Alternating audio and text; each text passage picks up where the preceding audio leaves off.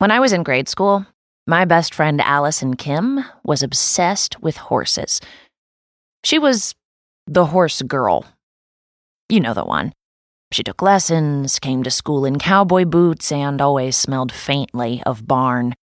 Not necessarily a bad thing, but certainly unique among the student body at Middleton Elementary. Her room was covered in pictures of horses. Her clothes were all horse-themed. She had trading cards and figurines.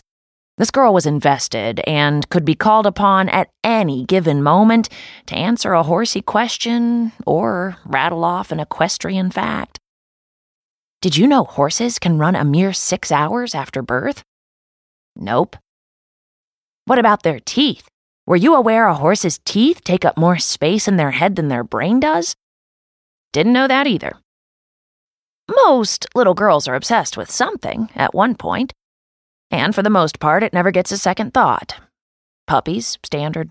Princesses are also frequently idolized. An obsession with boy bands is to be expected.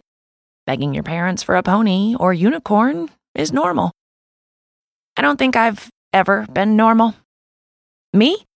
I was obsessed with serial killers. More specifically, I was obsessed with the idea of female serial killers. Hear the phrase serial killer, and most of us probably picture a man. It's not surprising. Let's be real, men are responsible for at least 92% of the evil in the world. For centuries, women have been socially programmed to be the nurturers, after all, the protectors, the emotional bridges. So when we hear of a woman who takes life instead of creating it, it's instinctively shocking. My particular fascination started around the time I played Lizzie Borden in my 7th grade theater class.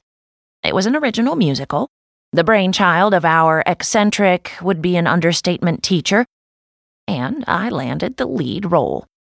Before then, the concept of murder was still loose and shapeless in my head, but ever studious as a child, I gobbled up everything I could about Lizzie Borden, the gruesome hatchet murders, the dramatic trial, the acquittal.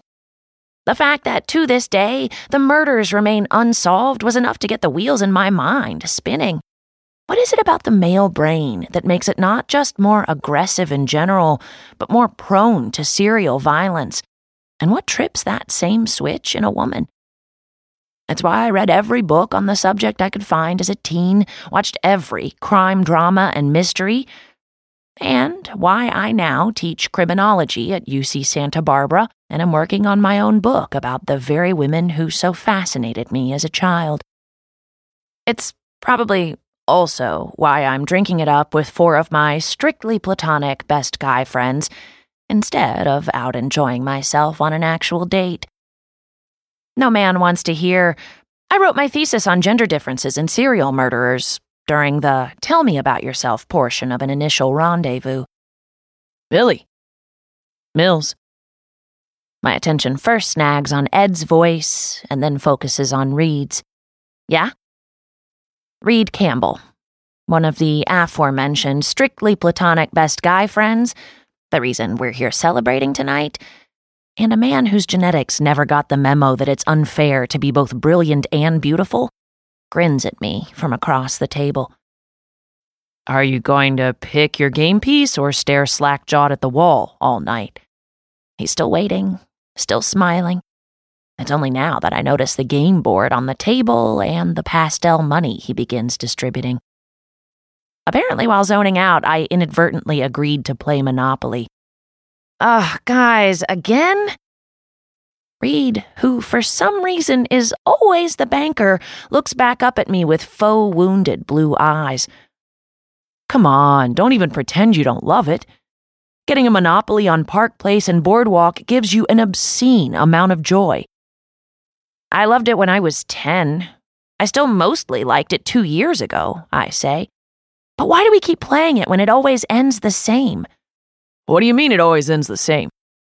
Ed, or Stephen Edward D'Onofrio, if you're his mother, pulls out the chair to my left. Ed's hair is this wild mop of reddish-brown curls that always looks like he either just got up or should really go to bed.